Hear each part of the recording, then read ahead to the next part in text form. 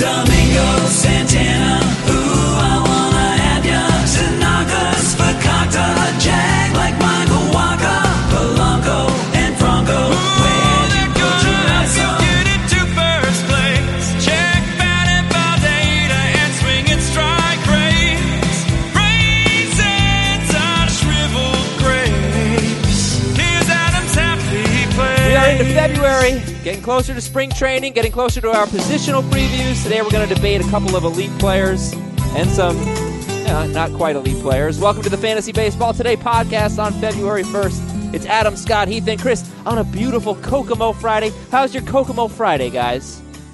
Was that your intro? Yeah, the intros Perfect. are usually pretty good, man. Who was that? Who's He's our... just so proud of himself right now. Actually, it was Chris's idea, perfectly executed by Lucas, who is here for Take Your Child to Work Day, which we are observing today. So he's going to join us on the podcast. Awesome. Yes, Lucas will be joining us in a little bit after we debate Jose Altuve versus Francisco Lindor. We'll also get into a couple of rankings debates, Jake Bowers and Trevor Bauer. And Scott's tiers are out and available, so we'll talk about some starting pitcher tiers. Also, did the Diamondbacks find their new closer? And more of who is this year's, continuing from Wednesday's show. Hey, I'm going to forget to ask, who do you guys like in the Super Bowl? What do you mean by like? Yeah, there's no. Who's going to win? Who's going to win? There's an obvious answer. The obvious answer of who's going to win is the Patriots, because that's what they do. Not according to The me and obvious Heath. answer of who you're pulling for is the Rams, because they're not the Patriots. Well, Heath and I think the Rams are going to win. Well, So, there's that. okay. I only think what I like. Who does Lucas so- think is going to win? Rams. Rams. Okay, good. 3-2. All right, let's. I did a Twitter poll yesterday. Who would you rather have, Jose Altuve or Francisco Lindor? Altuve got 45% of the vote. Lindor got 55% of the vote. Who would you guys rather have, Altuve or Lindor? Lindor. But I have Lindor ranked higher. I would prefer to have Lindor. I really want to say Altuve. Because I do feel like there's a little bit of, well, sure, Lindor was better last year. I think Exactly. there's a little bit of people think Jose Altuve is like 35 years old. Well, he Like is. that He's feels 4 like how years people older. are. He's what? 4 years older than Lindor. He's 29. Right, but Lindor's 25. He's 29. It might just be done, but this was arguably the best, like no question, top 3 fantasy player for the previous 4 years before this. And then he has one bad half season, and we're done. Jose Altuve we're done. His name is Mud. He's going like 8th. I'm sure we're done with His him. name is Mud. And he plays the most shallow non-catcher position in baseball. Yeah, I take Lindor just because I think the stats are too obvious that he's, after Trout, Betts, and Ramirez, it's hard to make an argument against taking him. But I have become more optimistic about Altuve, reading more about what he was dealing with in the second half, which the Astros kept under wraps at the time. So it was harder to explain what was going on. Well, he was playing through a fractured kneecap, which seems like a pretty severe injury. He's had it surgically repaired since. All of his numbers basically dropped. It wasn't just the steals. The steals are what I was mostly harping on because he needs to be a top base stealer to be that valuable. But it was pretty much his numbers across the board declined over those final 3 months. I think the probability of him bouncing back to normal Jose Altuve production is pretty high. He's 15th in NFBC ADP overall. He's 15th since the start of January. 15th. Yeah, My That's goodness. obvious crazy. value. I thought I was lowballing him at 8th. Yeah. I haven't done it yet, but I need to move him up to like 6th. I think I'll put him behind those top 4 in Arenado just because Arenado's so safe, but then Altuve. I'm sorry. Javier Baez is going ahead of him. That's ridiculous. That is Javier Baez, absurd. even if you buy Javier Baez, what he did last year was basically just Jose Altuve, but with 20 points of batting average lopped off. So are we in agreement that the first 3 picks in some order are Trout, Betts, Jose Ramirez? I think so, though. I've seen some people on, fantasypros.com obviously compares different people across the industry, their rankings. I've seen a lot of people have Lindor actually third instead of fourth. But for me, it's a clear top three with Ramirez in there. There's too many tiers there in ADP. Trout is 1.15, Betts is 1.87, Ramirez is 4.39, Lindor is 4.77. Okay. Yeah, I've got it. Betts, Trout, Ramirez, Lindor, Altuve. I think those are the top five. Yeah, and it's just Lindor is interesting because he's a 270 hitter, right? 275, and where are the steals? The 25 he had last year, the 15 he had the year before. If you compare him to Altuve, Altuve's going to beat him in batting average. If he's right, he's going to beat him in steals. Runs and RBIs combined are probably going to be pretty similar. Lindor's not a huge run RBI guy because he leads off. And then it comes down to will Altuve. I'm sorry, no, Lindor's going to beat him in home runs, but will Altuve get back to being a 30 steal guy? So I just thought it was kind of interesting that that's not even a debate, and I think it should be. And Arenado should be in there too.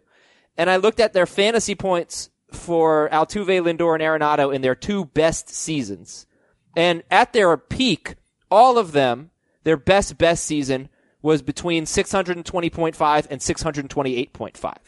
So, all three of them at their best have been basically the same. Altuve has, the higher average in terms of his two best fantasy point seasons. Last question, though. Lindor did show improvement from his breakout 2017 to his amazing 2018 season when he finished as the number 3 hitter in points, number 4 in Roto. Are we sure we've seen the best from Francisco Lindor? Because I think his walk rate went up and his runs went up by 30, but his steals went up. And in the second half of the year, he actually ran a lot. So anyway, do you think that there's even more for Francisco Lindor to get to? It's unlikely we've seen the very, very best season from Francisco Lindor at 25 or 24, really. Yeah. Just talking probability, we haven't seen that 2018 Mookie Betts season where everything comes together for him in the right way at the right time. Yeah, you were kind of harping on batting average, but we haven't seen from Lindor the outlier BABIP season. He's actually he hardly strikes out at all for a power hitter. So he's, because he's so fly ball focused, the BABIP tends to be below average. But I think there's a good luck season someday that's going to happen where that BABIP is closer to 320 and he's a 5 category performer. Okay. All right. Well, Heath, bring your kid to work today. Yeah, I think we need to have him do a little bit of work on the podcast. So I'm just going to ask him a couple of quick questions so he can go back to school and say he did something. Lucas, who is your favorite baseball team? The Royals. Perfect answer. Who is your favorite baseball player? Salvador Perez. Okay. Excellent. Who do you think is the best player in baseball? Aaron Judge. Oh, really? Okay, so that was terrible. I'm going to give you a C- on this performance because 2 of the answers were outstanding. One of them was awful. Do you have anything else that you would like to say to our wonderful listeners? Greg Bird is terrible. Thank you very much, Lucas. I thought you were going to ask him who's your least favorite team, and I think I know what the answer would have been to that one. But anyway, thank you, Lucas Cummings, for coming on. Good stuff. Man, enjoy your day at the office. You razz your son just like you do us. Yeah. I'm trying to prepare him for the real world. The real world. Full of Heath Cummings. Do you think there's a single person Heath Cummings wouldn't razz? I thought his own flesh and blood. Maybe he'd have a softer touch. Oh, naive, Scott. You beautiful newborn baby. Let's get into some rankings debates with Jake Bowers and Trevor Bauer and Bowers. There you go, Scott. You like that quote, right? That what clip? Is that from? What? I thought you were. That's Bowers! Nobody knows that baseball movie. Buddy. I know it's you. Oh, yeah, I knew it. Little Big League. Yeah, the Little Big League. Water right. balloon scene. Bowers is the best character in that. He's movie. awesome. Yeah, he's awesome. Yeah. Jake Bowers is 27th at first base for Scott. 13th for Heath. Go. Didn't we already debate him? Did I guess we? that was a Chris hosted. Oh, crap. event. All right. Trevor Bauer. A lot of We can people do it didn't hear again. that podcast. Yeah, we can do it again. Sorry. Whatever. I'm disappointed Scott hasn't moved him up yet. Well, I'm really disappointed you haven't moved him down yet. Now we're all disappointed. all right. So tell us what you like. about it. And Lucas is disappointed that Adam didn't listen to our podcast while he wasn't here and doesn't know what we talked about. I think I did, actually. That's the bad thing. Yeah, I'm sorry about that. All right, we'll make this one quick then. Go ahead on Jake Bauers. He hits the ball really hard. He walks at a very high rate. He doesn't hit the ball very He hard. hit the ball hard last year. His hard hit percentage was okay, It was very good. It was 40%. but That is well above average.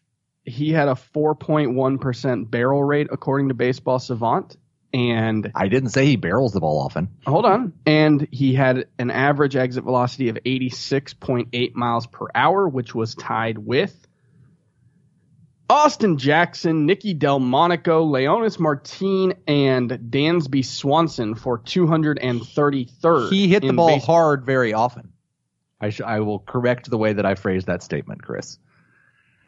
40% is not often now? What are we using as a barometer for a good hard contact rate now? He was 242nd in percentage of batted balls hit 95 miles This per hour. is or the more. worst, the nerdiest, lamest argument I'm sorry ever. we're giving you good information for your OMG. podcast, Adam. Oh, boy, wow. This is why I didn't listen to that first one. Well, maybe I could pull it out of the muck a little because Bauers, when he first came up, that first month and a half, he did hit the ball really hard. I was just as excited about it as Heath was, and then it all fell apart. I think the fact that the Rays gave up on him, one of their top prospects for several years in a row, and I think we would all look at that trade where the best player they got was Yandy Diaz and be like, what are you thinking? I mean, the Rays are a smart organization. Well, I think And, Diaz is interesting, too, to a lot of people.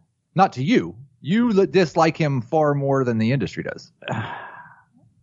I mean, he was not near the prospect Bauers was. I think that's fair to say.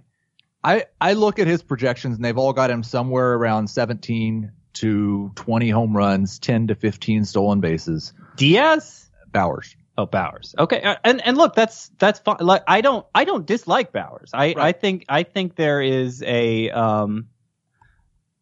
I think his pure hitting skills are above average. But I think the upside is something like Eric Hosmer, and we're talking about upside from a guy who hardly showed any of that upside in his rookie season, and it's still, fringe mixed league upside. He also struck out He strikes out a lot. Yeah. a He lot. struck out 26% of the time. He did not strike out a lot in the minors. Right, but that's maybe he was exposed. He had a contact rate in the Jay Bruce, Ian Desmond, Scott Kingery range at 72%. He was 97th out of 247 players. All of the projection systems have him right around 22%, 23% strikeout rate. So an improvement in that area. I would expect that as well. And listen, first base is not very deep anymore. And Yeah. so I would rather have Jake Bauers than someone like Ian Desmond.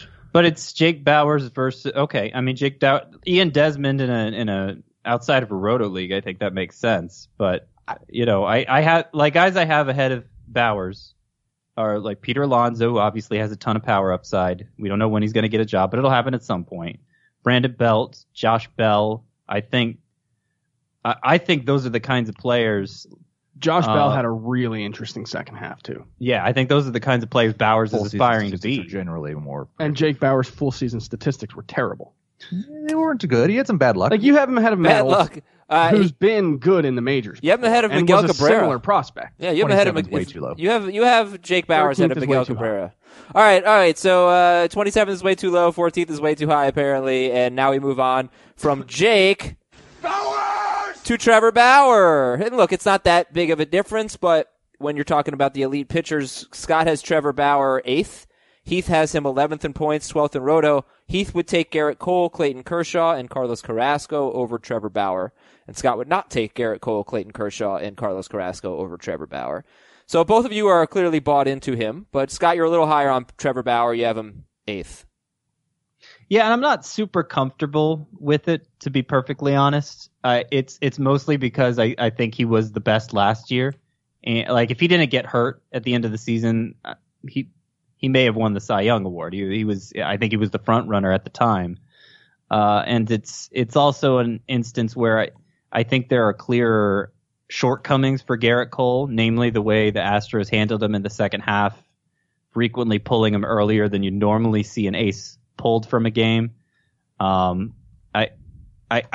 think Bauers, if you buy into the breakthrough completely, and I understand he's had a pretty lengthy career where he was nowhere close to that good, but if you buy into it, he seems safer to me in terms of how the Indians are going to employ him. And Scott, you said you meant to say Bauer, but instead you just said Bauers with an S at the end. So my bad. Yeah, we were just talking about Bauers, and now we're going to Bauer. I think he got a little bit lucky in terms of home runs last year. He's probably got 3/4. I mean, I think he, as opposed to a sub-3 ERA guy, he's probably more like a 3.25 guy. Probably has close to a run of regression coming. His Sierra last year was right around 3.2. He's very, very, very good. I don't know that he's going to be a top 10 pitcher again.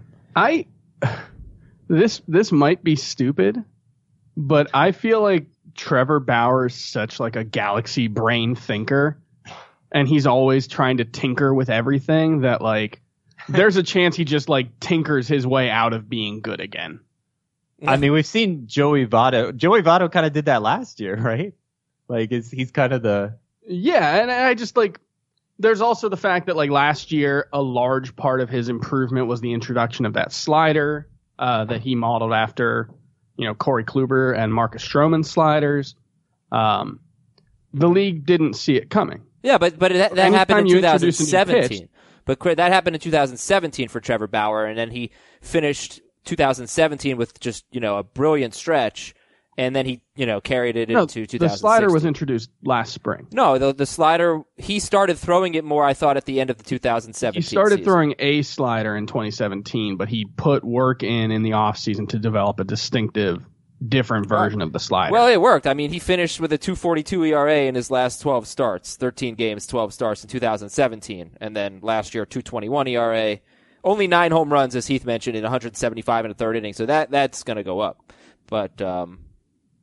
yeah, so Chris, you're saying all this. Do you not think Trevor Bauer is a top 12 pitcher? We both have him in the top 12. No, yeah, I know I think Chris, he's though. definitely in that range. But I'm probably, similarly with Blake Snell and Patrick Corbin, I'm just less likely to buy into the 1 year super breakout. Just because there are guys who have done it before. All right, well, let's get into Scott's starting pitcher tiers then. And we'll of course do this with our position preview in a few weeks, but Scott, do you right now have a philosophy of I'd like to get blank of my top blank starting pitchers? I would like to get 3 of my top I think about 20 starting pitchers. It's not an exact number, but around that. My first 3 tiers, I'd like to get 3 of those pitchers. Okay. Anybody else have a philosophy? 3 out of the top 20? Obviously, not every team in your league is going to be able to do that. I would extend that number to 24. And in Roto, I'd be fine with 2 of them. Okay, 2 in Roto. Chris, any preference? Not really. I'm still experimenting. So this is spring training time. I'm still trying to figure out what approach in drafts works best. So Scott, you're not including Jameson Taillon, Jose Barrios, Mike Clevenger in that group that you want to get 3 of. Ideally, well, no, Mike Clevenger I do have in that group. Okay. I have him tiered separately from those other 2. And I'm sure there will be drafts. There probably already have been drafts where I fall short of getting 3 and. I settle for a Taillon or Barrios type as my third starting pitcher, and I don't think it's terrible. It's just not what I'd prefer to do. I'm feeling very trolled by the fact that both of you have Taillon and Barrios right next to each other when I was clearly proved correct about Taillon being. I have Taillon ahead of Barrios. It makes you feel better. I'm just it's a personal attack on me, and I will not stand for it. We also have a new rule for mock drafts that any time Jose Barrios or Jameson Taillon is taken in a draft, the next person must be taken next. Even though Jameson Taillon is clearly better? I would not say that he is clearly better. He's clearly better. Chris, if we could go back to a nickname you had last year and make you ADP boy. Yeah. If we want to get 3 of the top 20 to 24 starting pitchers, how deep into the draft are we talking?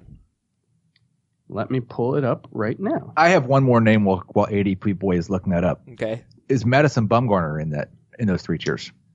He is not. He is the first name outside of those 3 tiers. He's also on my bust list, so I tiered him hoping not to get him. So the 22nd starting pitcher currently being drafted in NFBC drafts is going off the board. It's Zach Greinke, which seems like great value, and he's going off the board at 66th overall.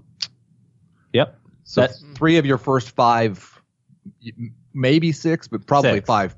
Like yeah, I'm probably not going to do 3 of my first 5. So if that's the way the draft unfolds, probably not going to happen for me. But 3 of my first 6, certainly 3 of my first 7. I think I'd be happy with that. Yeah, the hope is that some of the guys that you have in your top 3 tiers, Scott, super elite, elite, and near elite, aren't ranked that way and by others and aren't drafted that way, and you can wait until like round 7 to get Mike Clevenger or something like that. And still, well, that certainly sounds like the case with Greinke himself, who I have him in among the elite. So he's in that same tier as Bauer and Cole.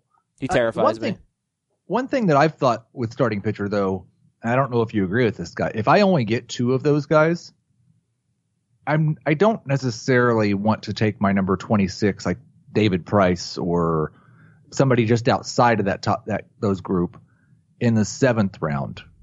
If I only get 2 of those guys, I'm just going to wait and I'm going to stockpile hitters, and then I'm going to add a bunch of upside pitchers to the group. I would say looking at ADP right now, I start to get uncomfortable right around 25 because the 23rd starting pitcher off the board is Jose Barrios.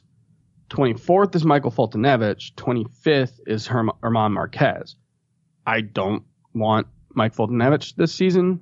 I do want German Marquez. So and that's right around 85th overall. So that's where, like, if I can get 2 or 3 guys in the first 7 rounds, then I feel pretty comfortable.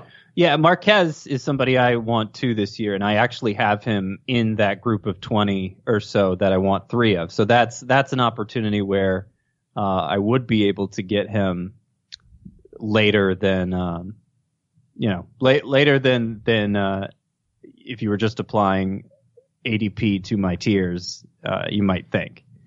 That makes sense. Now, can we skip? We don't have to, obviously, but if you feel good about the first 3 pitchers you took, can you skip the next 4 rounds of starting pitchers? You can skip the next 10 rounds. I probably will. Yeah. Right. We sort of have a similar. We fall into a similar philosophy, and it doesn't always play out that way. If you get hitter value, then things change. But well, the thing is, there are starting pitchers like Robbie Ray, Chris Archer, Madison Bumgarner that could be very good that are going to go later in those next 4 rounds. Yu Darvish is the guy I'm drafting a lot. But I would rather wait until the 11th, 12th, 13th round and take guys like Nick Pivetta, like John Gray, like Luis Castillo. I think Luis Castillo, funnily enough, is going 112th. I think the best value in ADP right now is Carlos Martinez at 127th. Oh my gosh. There's no way he's lasting that long. He shouldn't go that late in head-to-head leagues for sure. Yeah. But this was a guy that we were taking the 4th round last year, right? Yeah. What's wrong with Carlos Martinez? I mean, he was pitching hurt. He should. Yeah, I completely agree. That's amazing. I got him 67th in Roto. Yeah, I would take him there. Absolutely. I don't. Oh, 67th. Yeah. Wait. You have 67th overall or 67th starting pitcher? 67th overall. Yeah. So when I look at it, if I can get 2 of the top 24 and then wait, those guys are going, 67th or something? And then I can wait until the 120 range to take my next pitcher. I'm fine with that because then you're looking at guys like Luis Castillo, Robbie Ray, Charlie Morton, Carlos Martinez, who all have ace upside.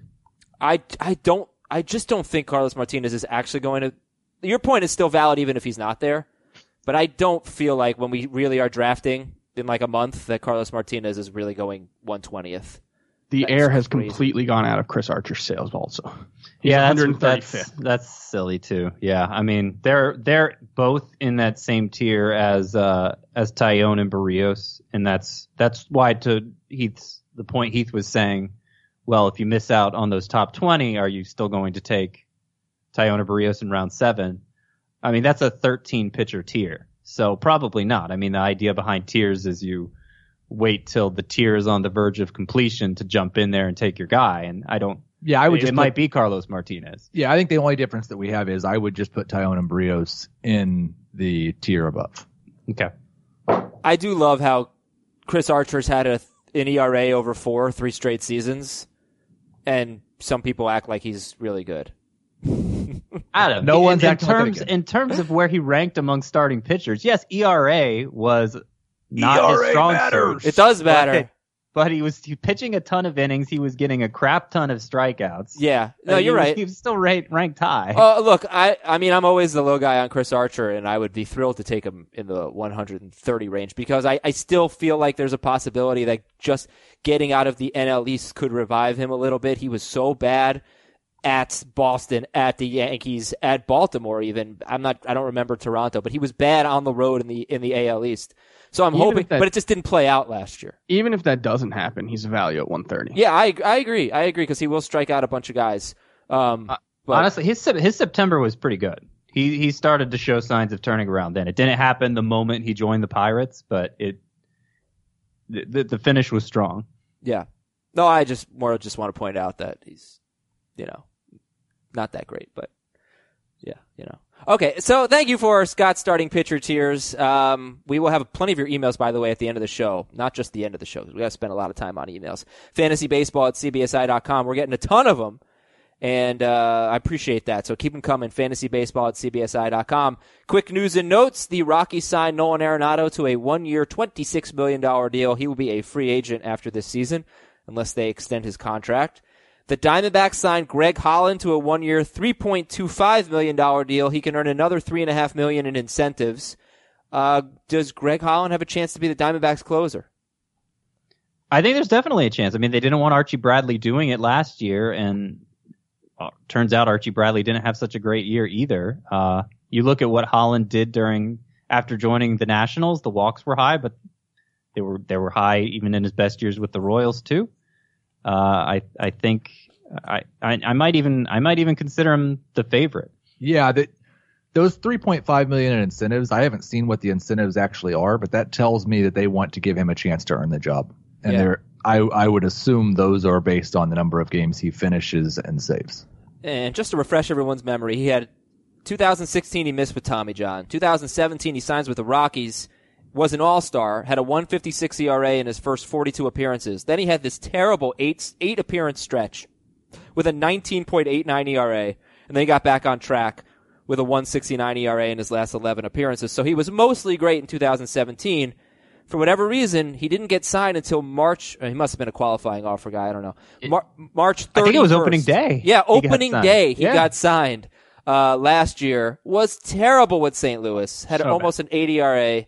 And then was great with the Nationals. Sub-1 ERA, 25 Ks, and 21 1/3. So I found two of the incentives. He gets $1 million for appearing in 60 games, $1 million for finishing 45 games. Well, okay. All right. Shohei Ohtani won't be ready for opening day. Ugh. Yeah, that's bad news. Very. So what's his draft value? What's Shohei Ohtani's draft value? What's his ADP? ADP boy? I was never wanting him before. I'm not ADP boy, but I was never wanting him before like round 15 anyway, because I feel like it's going to be less than, even when he's back, it's going to be less than every day because he's still going to be throwing. He's still going to need to let that elbow rest from time to time. And he's DH only. I don't know that's so far down the draft already. I don't know that I'm that motivated to downgrade him from there. Because when he does play, you're still talking about potentially 5 category production. But yeah, I mean, it's not good news. We don't know exactly what the timetable is. It could mean he's there the 3rd week of April. But opening day, I think a lot of people were hoping for that.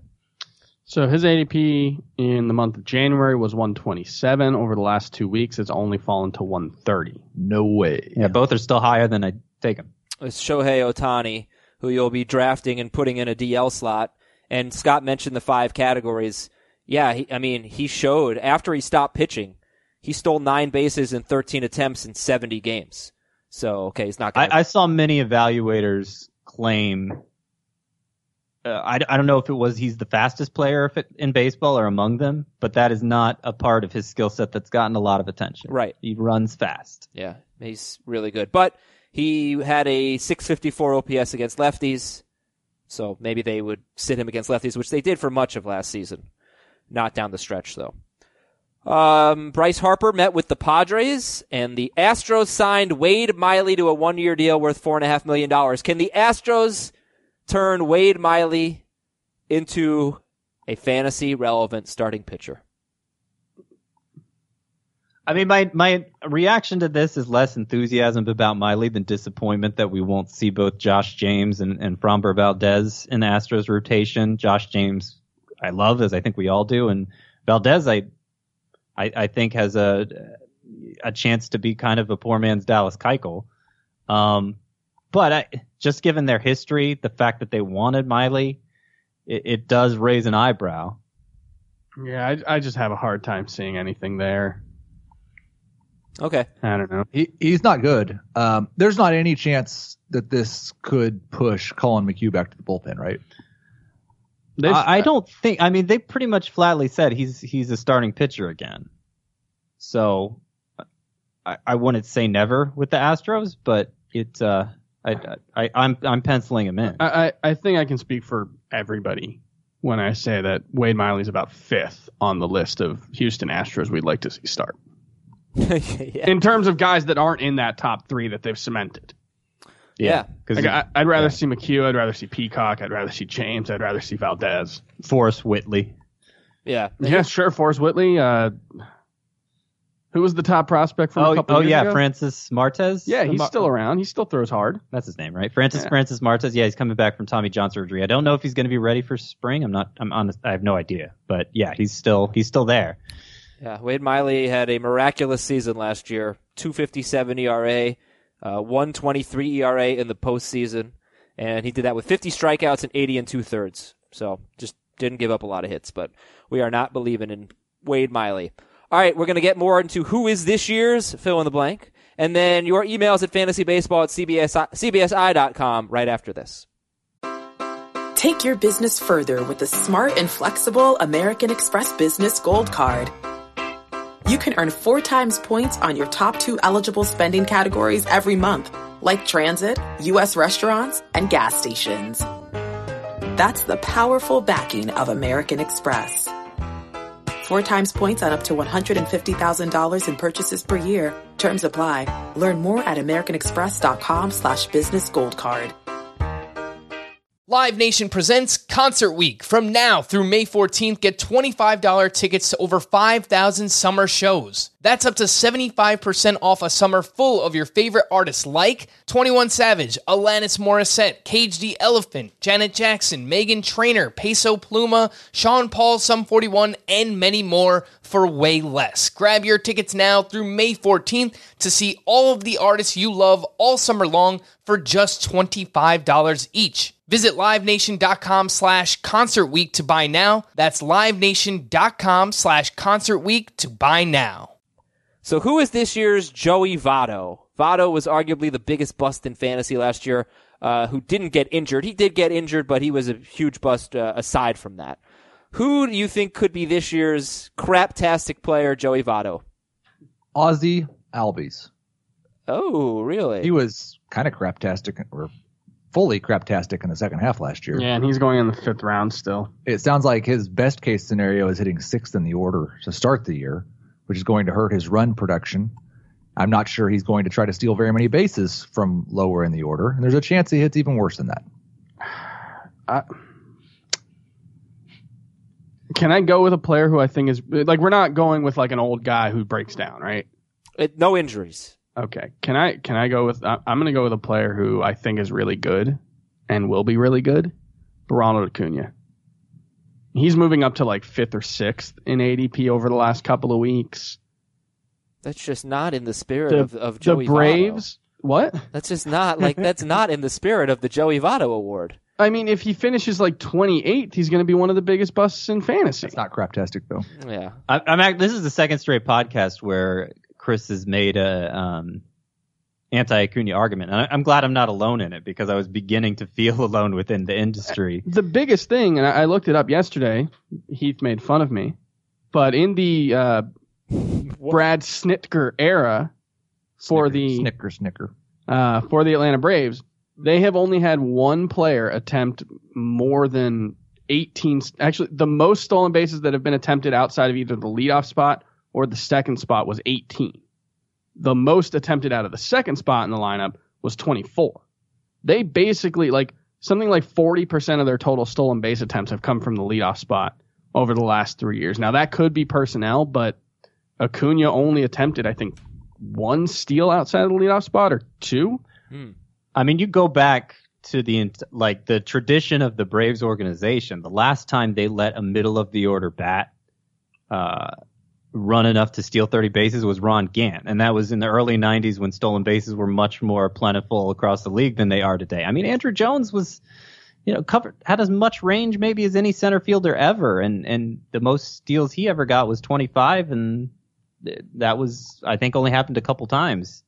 I just don't think that's something they're going to ask Acuna to do, the way his steals broke down leadoff spot versus anywhere else in the order, I think would support that idea. It sounds to me like that was within the spirit of the question. It was definitely, I won that one again. Definitely was not. Scott, you haven't given your answer for this year's Joey Votto.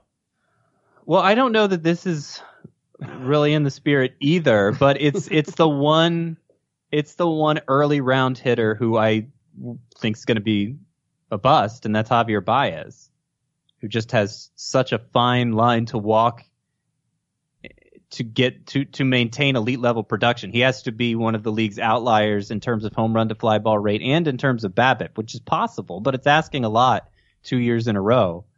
The fact that he's going ahead, his ADP's higher than Jose Altuve.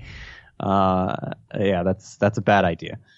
Hey, one more thing about the Acuna thing with the steals. Just looking at Ender Inciarte last year, 54 games in the leadoff spot, he stole 15 bases.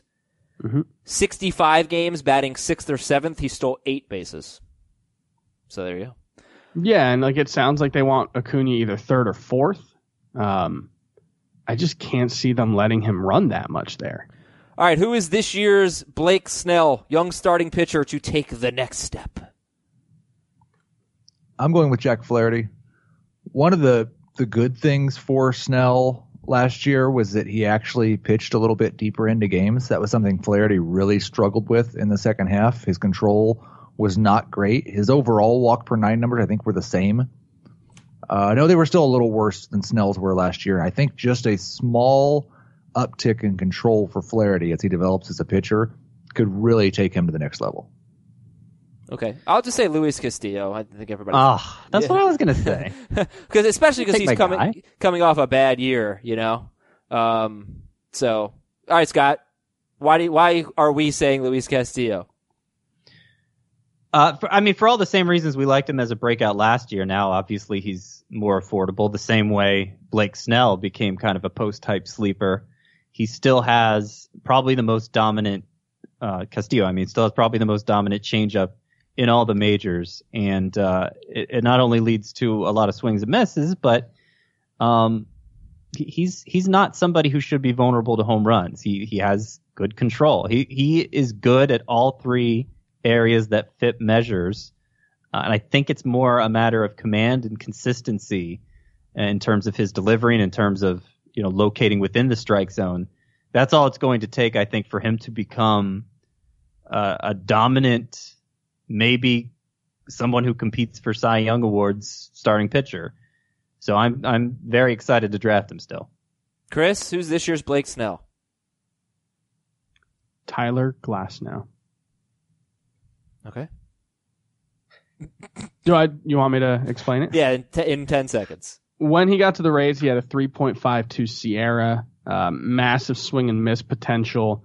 Seems like a guy who should be able to limit BABIP because his stuff moves so much. And the Rays showed that they could figure out his control issues. And okay, I'll give one more name. I'm gonna Tyler Skaggs. Don't forget about him. Last 5 starts, he had a 14.09 ERA. Before that, he had a 2.62 ERA. He just kind of wore down at the end of the year. Well, it was groin injury. He was on and off the DL twice with the same groin injury. He kept going back because he was not right. Yeah, Tyler Skaggs. Yeah, I like him a lot too. Yeah, he's good. Okay, who is this year's Josh Hader, middle relief roto specialist?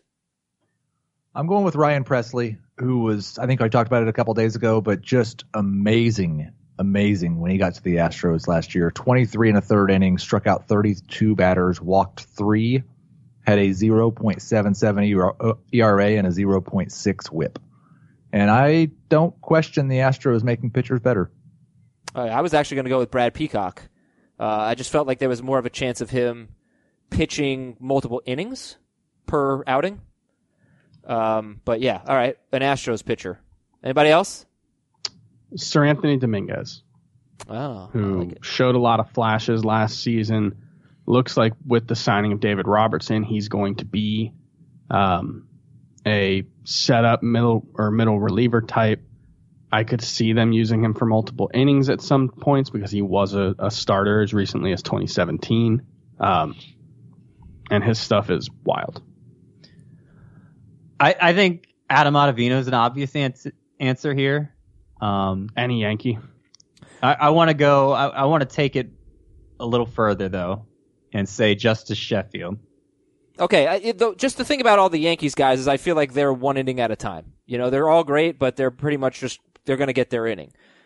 So, do you think Justice Sheffield could be more in the Josh Hader role, where we're getting, I don't know, maybe more than 80 innings in relief or something like that? I mean, I don't think that's a high probability choice, but in terms of a guy who, stuff-wise, rates very, very highly, it pushes him into the top prospect territory, but there are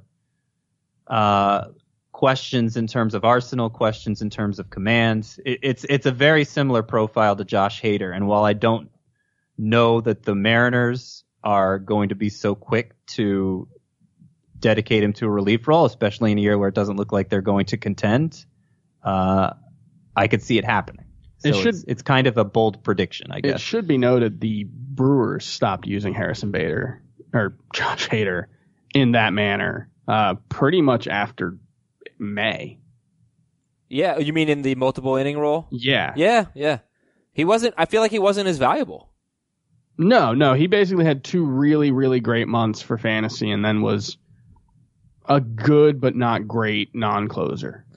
All right, last guy. Who is this year's Cole Hamels? Thought he was done, but he's not done. Maybe just needs a trade, something like that. Who's this year's Cole Hamels? I mean, we could say Chris Archer, right? Based on yeah. This was the easiest question you asked. Oh, he's already been moved, and he's already getting the helium, and that is Daniel Murphy. Oh, he got the change Hader. of scenery. Yeah. He went to Okay. Coors Field, and he could be just awesome. Okay, Daniel Murphy, Yeah. Chris Archer. Yeah, I didn't know we were accounting position players, so Heath makes his own rules. that's a good. Makes Wait, his own rules. Teaching Plays by his own son rules. to play by his own rules. Chris, do you have an answer for this year's Cole Hamels? Dylan Bundy. He's not old. No, but Doesn't people have are to done be. with him for sure. Chris plays by his own rules. No, it doesn't have to be old. Yeah, All right, I think so Thought you included people that. have totally given up on him. He's 109th among all pitchers, 281st overall.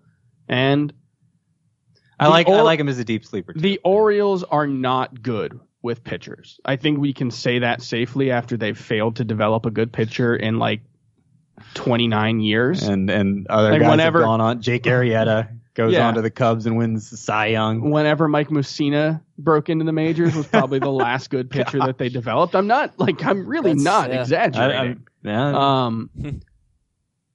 I think he's a guy. There were Eric rumors, Bedard. but he was with someone else before them, right? Seattle, I don't think so. right? Okay. No, he was not with Seattle, or he got traded to No, he went to Seattle afterwards. Yeah, that was Oh, the Adam Jones. for Adam trade, right? Jones. Yeah.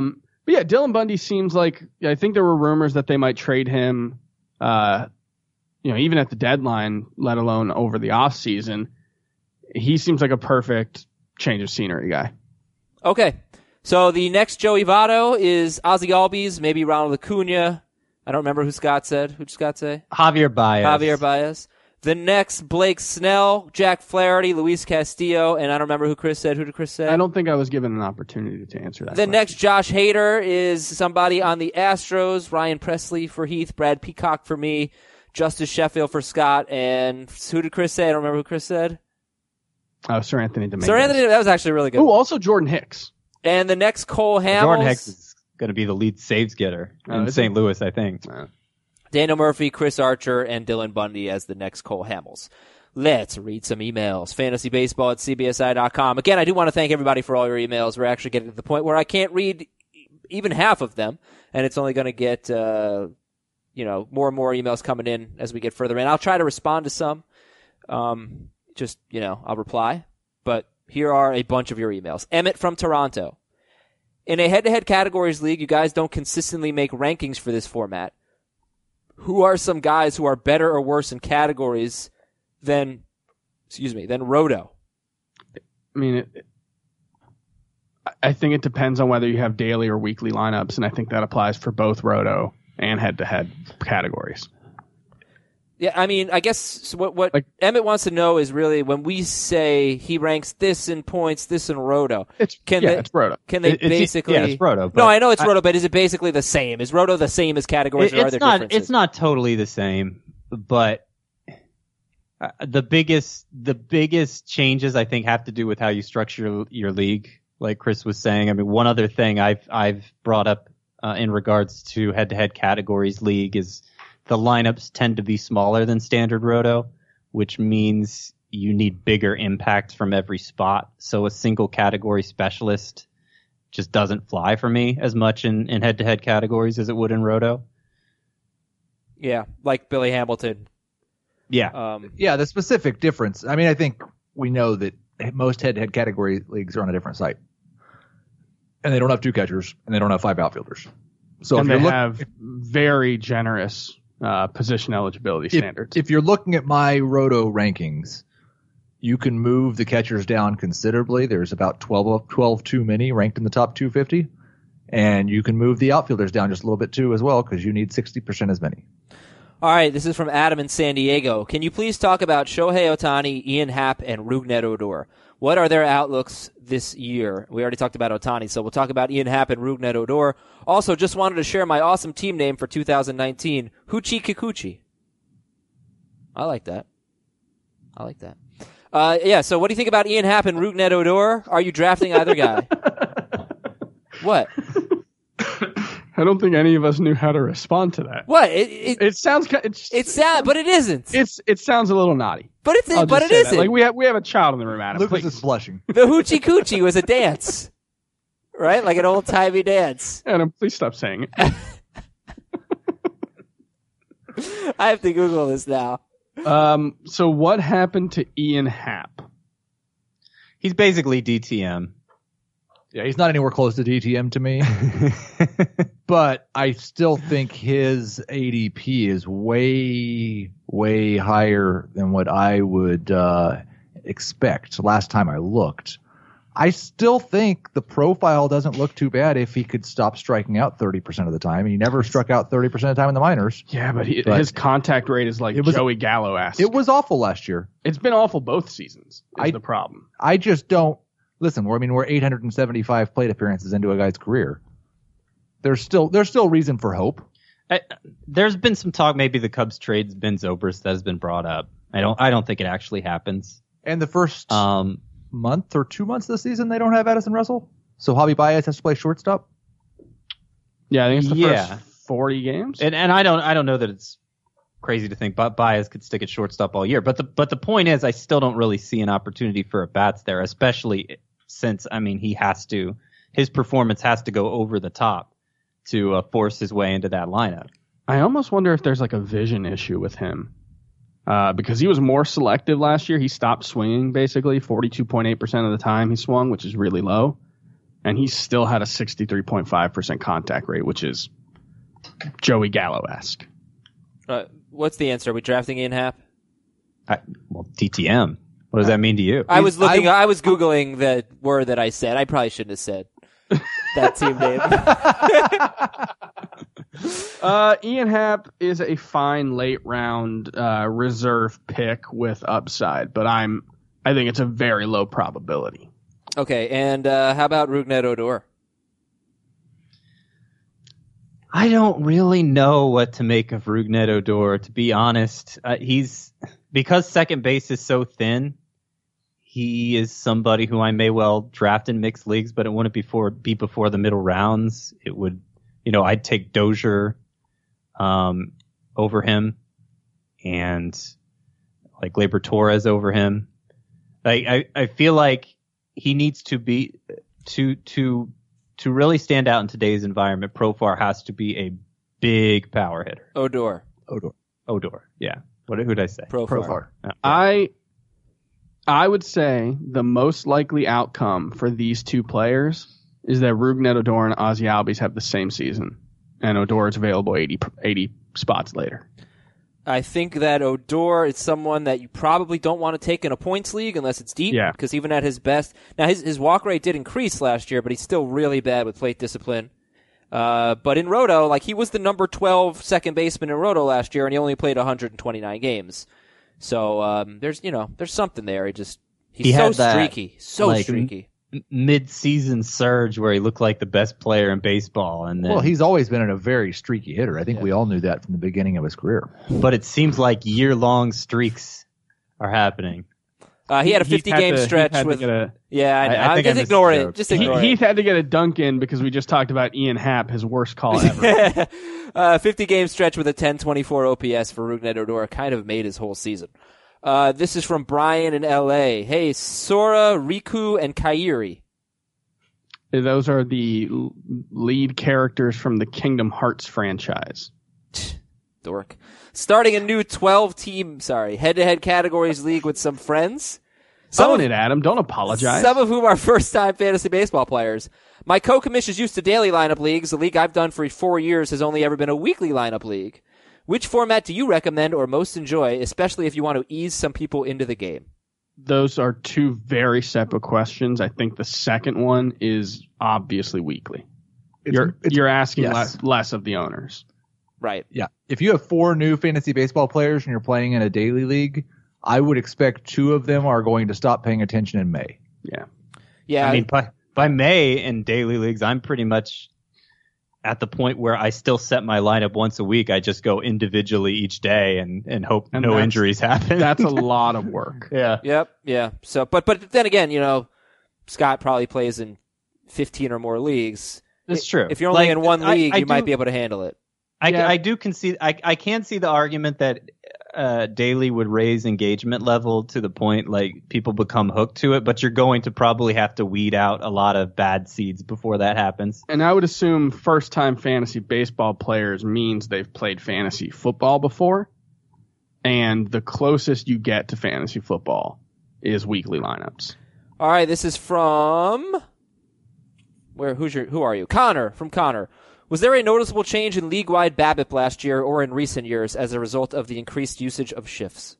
I actually responded to this. I know, and it was interesting. That's why I put it in the email. Last year, league-wide BABIP was 296. Over the last 10 years, every single year, it's been between 295 and 300. And there's no trend because the year before it was 300. Go back further than that. And dating back to 1994 or 1993, it's basically been in that range. It's remarkable how little BABIP changes. It spiked in the early 90s, but then ever since then, it has stayed basically within 5 points. That's wild. I mean, that's very weird. It makes me think the shifting is overblown as a cause for changes in the game. I think strikeouts and home runs have changed the game considerably more than shifting. And walks. Yeah. I feel like it's less a widespread problem than what it's done for individuals, the shifting. Yeah, I wonder if there's a way, there probably isn't, but to know what BABIP's been like for lefties. Because I could look that up. Okay, yeah. All right, look it up. Jason from somewhere in the frozen tundra. I've been playing fantasy football for a while now. I just joined my first fantasy baseball league. I have no idea how to play, and I haven't been able to find a lot of good advice for beginners. Can you guys spend a few minutes giving us fantasy baseball newbies some tips to get started? Scott, give them some tips to get started. Well, if you're coming from football, I will contrast it to football, and the biggest difference is, first of all, if you're playing in a categories league, you're not taking the sum of a player's total contributions. It's kind of like 10 individual competitions for different categories, so you kind of have to gauge how well-rounded a player is as opposed to just how good he is. If it's a points league, it's simple. That's more like football, and you can just take overall production. I would also say a big difference is just the number of positions. It's 8 in the standard fantasy baseball league versus, what is it in football? 5, 6. But like in football, those positions are all so radically different that you don't approach any of them the same way. And in baseball, you're kind of trying to, that's what the tiers approach is all about. You're kind of trying to, get similar production from every spot, but they all kind of drop off at a disproportionate rate. So you have to gauge how deep all of the positions are in that way. Pitching versus hitting is a big thing in fantasy baseball because they're both so different but equally impactful. And so that's another matter of gauging how quickly each depletes in your particular format. I also recommend a points league to get started. Yeah, certainly if you're coming over from football, because that's more what you're used to. I actually prefer it. At the very least, head-to-head categories. You need that. You're going to need that head-to-head aspect. Yeah. Yep. Weekly lineup points league, or probably a weekly lineup head-to-head categories league. That's the best way to get started. And just listen to the show, and you'll pick up on everything. Josh, right, Adam. Yeah. Oh, go. I've looked it up. Oh. There is basically no rhyme or reason for BABIP changes for left-handed hitters. Like, it has gone down over the last 3 years, but that's mostly because 2013 was a weirdly high season. But it's been basically the same. There's been, like, it hasn't fluctuated over the last 17 years more than 0.009 of a point. Wow. Interesting. All right, this is from Josh in New York City. Is punting saves a good idea in a 6x6 head-to-head categories league? With every category you add, I think it gets easier because that's mainly what you're drafting relievers to do is get saves. I think it also it might be a little easier because I could see how it'll be harder to compete for saves if the trends. If what started last year becomes a trend and more teams go away from the dedicated closer, unless you just happen to land 2 or 3 of them, you might be chasing your tail as far as saves goes. I think it makes much more sense to punt a category in head-to-head categories than it does full season roto, especially if it's a 1-0 type weekly categories league as opposed to each category is worth a point in the standings. So it's a 6-6. That probably didn't make any sense the way I said it. You get 1 win per week rather than up to 12. Right. Basically. I think your focus in this scenario should be to target really, really good middle relievers and setup men. You punt saves on draft day, but that doesn't necessarily mean you punt saves. Right. You just see what's available on waivers because there are always so many changes in terms of who's getting saves. Here's one from Zeke in Alexander City, Alabama. Couple of questions. I'm in a head-to-head points keeper league. There's no limit on how many you can keep. So when the draft comes, it's tough to draft really good players. I have the first 2 picks of my draft. Am I wrong for taking Kikuchi and Hampson 1 and 2?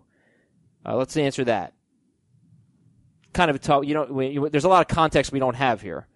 But do those feel like guys who are great values in deep keeper leagues? Kikuchi and Hampson? We're all having trouble answering this question because you skipped a couple questions and we're trying to follow along. I skipped 2 questions, yeah. Yeah. I don't know how to answer this without having any concept of what else is available. He doesn't even tell us how many players are being kept, limit, right? There's no limit. Everybody. I just don't.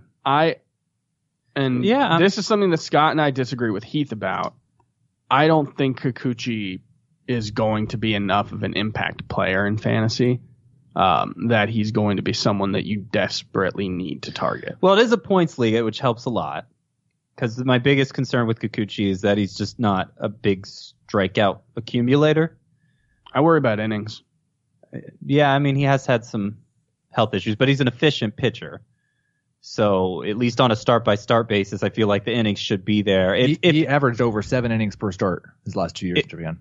If we're assuming, since as many players can be kept, that most are kept and most owners are, filling just a handful of spots, I would imagine since neither of these guys was highly valued at the end of last year, they would be among the higher ranked available players.